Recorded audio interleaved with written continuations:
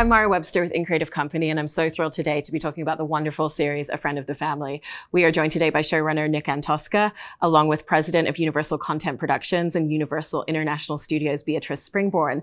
And Beatrice, in starting with you, I wanted to talk about the way in which this series was such a wonderful way to really expand upon the conversation of this story already, because obviously we have the documentary, which is how a lot of people were initially introduced to and learned about Jan Broberg's story and her family, and they've continued to create a lot of dialogue since that film came out. And so how did you see the form of episodic storytelling as a way to really further and continue that? Yeah, I think the fascinating thing about a documentary is you're getting a very factual portrait of what a story is about and not really getting inside the characters' heads or understanding their point of view. And especially with a story like this, when you're dealing with something so sensitive, when there is a young victim at the heart of it, to really get inside her head and understand her point of view and bring that to life with a more cinematic, visceral palette, as Nick did, I think helps bring it to life in a way that makes it more accessible and also brings the story to a place we haven't seen before.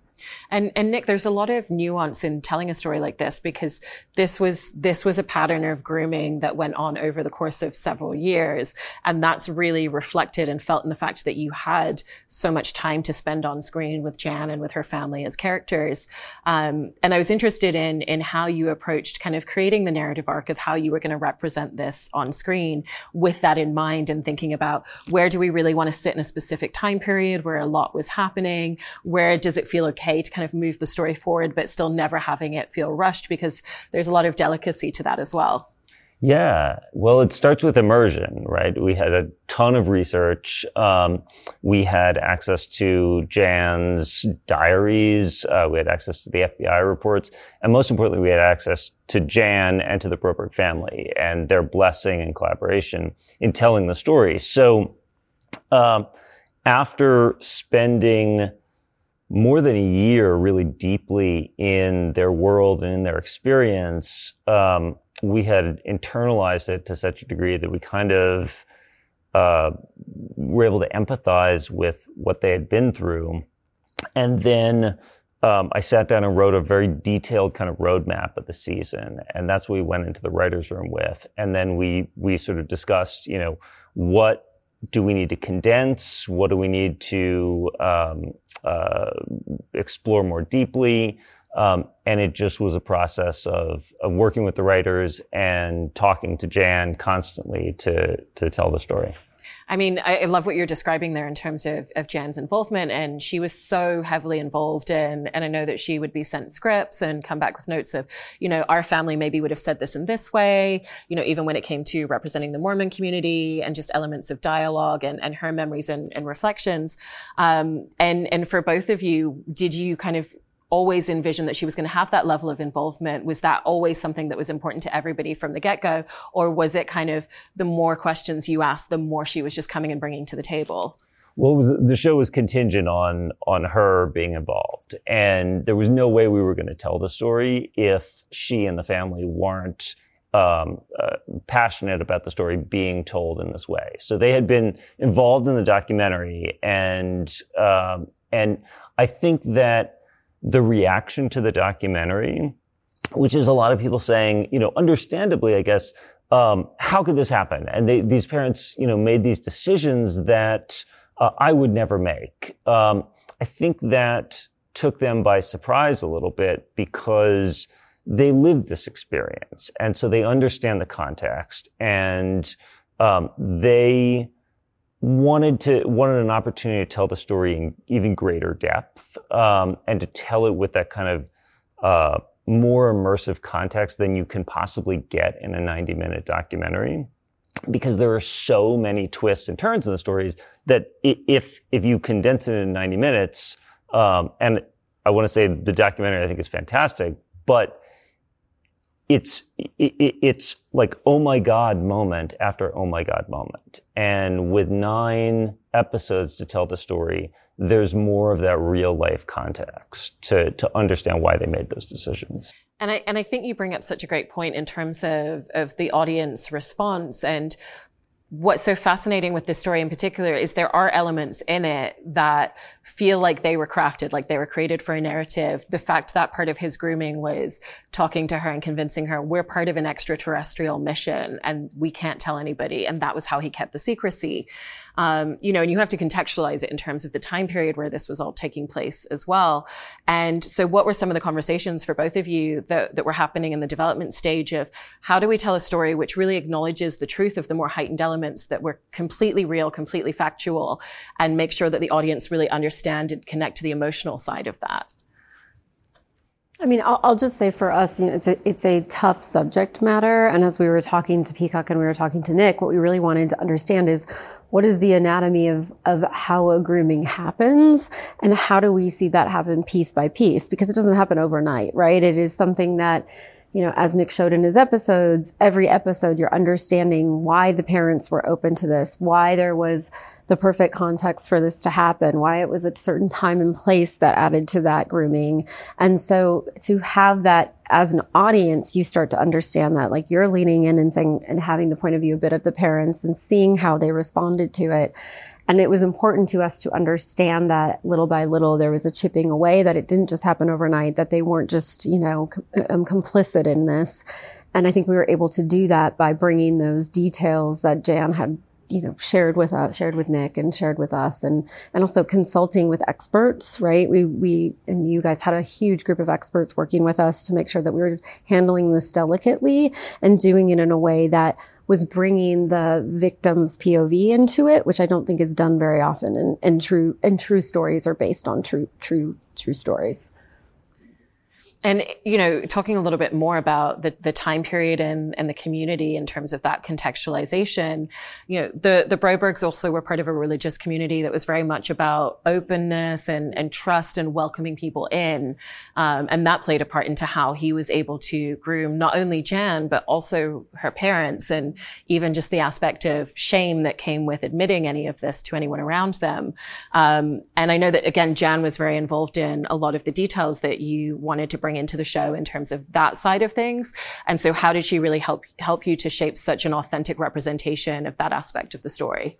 Yeah, it was incredibly important to Jan that we not portray the Mormon faith and the community simplistically. And it was really important to us too. So first of all, we had Jan and we could run everything by her and she would flag certain things and say, we might say it this way, or this is why we made this choice.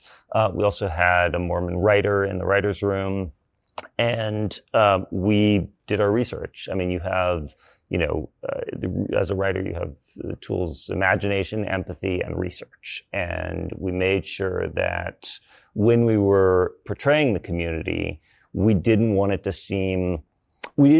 be possible for the audience to say like, oh, well, this happened because they were Mormons. This man would have found a different tool to use if he didn't have, the elements of the Mormon faith to use against them that he did. The stories of aliens and angels and all this. And we wanted to show that the same values that he used to manipulate them were the values that they used to survive what happened to them. Yeah. And I mean, I've heard you, Nick, kind of describe the show as a psychological horror. And so how did you all even just find that specific tone and voice? And was it something that you all were having conversations about even just in terms of telling the story, what's the right tone and approach to this? I can say from my perspective as a viewer, even as a parent, to see that episode where you're seeing the way that B looks at Jan, right? And even just the way that we shot it, right? And the way that he's looking at her from across the room. And if you didn't know what was going on, you'd go, oh, this is just a friendly look or glance. But I think it was just even in the way that he smiled or broke down defenses with body language, like that definitely to me hit me in the pilot, was just how we were able to do that in such a subtle way where it was like a friendly, warm gesture, and then that starts to evolve and devolve, right? And so I think it's even in the way that you guys shot that, which was done so brilliantly. Yeah, I mean, that's Eliza Hittman, our director.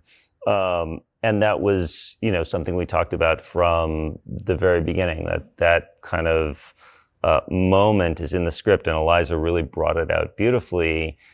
in the sense that this is inherently a psychological horror story, right? Like you can't kind of dial it up too much or have it feel exploitative. You just kind of subjectively, but not with too much intensity, show what really happened. Right. And I think what you're both saying there is such a great point in terms of how you've approached the sensitivity of the subject matter as well. It's the way that he looks at her. It's emotionally when he compliments her or he notices certain attributes and qualities in her. How does that make her feel versus the physical side, which felt so important? And as a viewer, it's like you don't need to see the other side of things to understand this relationship between them and why she had such strong feelings of what to her at the time was a completely real love and relationship. And so how did you make sure that that was always the case and that was always the facet and it was always driven by the emotion and that there was never any inflection of anything that was ever going to be remotely exploitative? I think that started with the casting of Jake Lacey in the role. And I think he brought a sensitivity to it and an understanding that this was a lot of responsibility to take on. And he had to both be, I hate the, likable or at least empathetic and feel warm and disarming to create a character where you would understand why the parents would be susceptible to his ways. And I think he just did that through presenting as someone who seemed quote unquote normal, right? You could talk more to the casting of him, but I know that you were really keen to and thought of him from the beginning. Well, the other thing about Jake and all of our cast is when you're dealing with subject matter this sensitive and with kid actors, and with the real person there on set, you're really depending on your cast to help you create an environment of safety and collaboration. And, Jake, especially playing that particular role, is so essential. Jake, Anna, Colin, Leo, they were amazing in terms of creating a safe environment for our kid actors. And of course, McKenna is the older Jan, and then Hendrix is the younger Jan. And that idea of B as a central character in the story being something where the audience can see the empathetic aspect and understand him as a character, but not feel sympathetic to him is a really delicate balance to strike. And so in the writing of that character and working with Jake, how did you make sure that it was never going to ask the audience to feel any sympathy, but that we understood the empathy and the motivation of that character? Well, it was most important, I think, that we understand how the family falls for him. They fall under a spell, like you were saying. Like we have to understand that his charisma and his charm is something that if we were in their shoes, and if we had been raised in that community with those values, we would be susceptible to that as well. And at the same time, we never wanted to let the audience go like, oh, he has this condition, or I sympathize with him, because he actually has he's a pedophile. He's also a psychopath. And those aren't literally the same thing. Like he is a particular kind of monster, and there should be no point in the story when you are ever tempted to sympathize or empathize with him. And in terms of the casting, you're touching upon the two actresses playing Jan at different ages. And it also feels important in the experience of watching it that we really understand how young she was when this happened. And a lot of that comes through the casting. You're not casting an older actress to play younger. And so we really feel that pivotal age that she's at, those coming of age moments, even outside of the story of what's happening in terms of her relationship. Were there conversations early on about the importance of that for the show? Yeah, very much so. That's why we cast two actors to play the role. Initially, we had talked about maybe there's an actress who can be aged down and aged up and play Jan from basically age 10 to 16, which is a hard task. And Eliza also kind of, when we were casting the pilot together, made the point that you had to have an actress who was in the 10, 11 age range to play Jan at the youngest, because otherwise you wouldn't feel the enormity of what he did. You wouldn't feel the truth of what he did. And that was really, really, really important to Jan too, who said from the very beginning, I wasn't somebody who anybody could view as like a young temptress or something. You know, I was a child, and that was so important to all of us to portray accurately. And in talking about Eliza Hittman directing, you know, particularly that first episode a little bit more, I wanted to talk a little bit about the visual aesthetic of this show, because obviously a lot of it is informed by the archival materials. You know, you had photographs from the family home. You know, you would see the types of clothes that Jan would have been potentially wearing to inform a lot of those details. But I know that you and Eliza also kind of sat and talked about cinematic references, like Alice doesn't live here anymore. And so how did you land upon those ideas of visual aesthetic for a show like this in being very truthful to the time period, but also thinking about the visual medium of storytelling? And, you know, obviously there's aspects where you don't have archival material to know what a specific location looked like. Mm-hmm. It's kind of a fine line, because you don't want it to feel like a diorama or like a caricature of the 70s. At the same time, you want it to have that texture that we all know. So we really depended a lot on the production materials and all the real stuff, the photographs that we had. And we tried to recreate their home and their life as accurately as we could. I think we did a really pretty good job. And then in terms of the cinematic style, you know, yes, Alice Doesn't Live Here Anymore was a big reference. Badlands, and Eliza and I and the whole team tried to create a feeling in the first episode and in the third episode, which are both sort of before the kidnapping, which she also directed, of what the Brobergs felt like their life was like, which is like almost like a happy film or TV show from the era, like they might see on, you know, NBC when they turn it on, you know, at 8 p.m. every night. And the sense of normalcy, right? Yeah. I think the color palette did that too as well. Yeah. Yeah, Celiana Cardenas, ODP.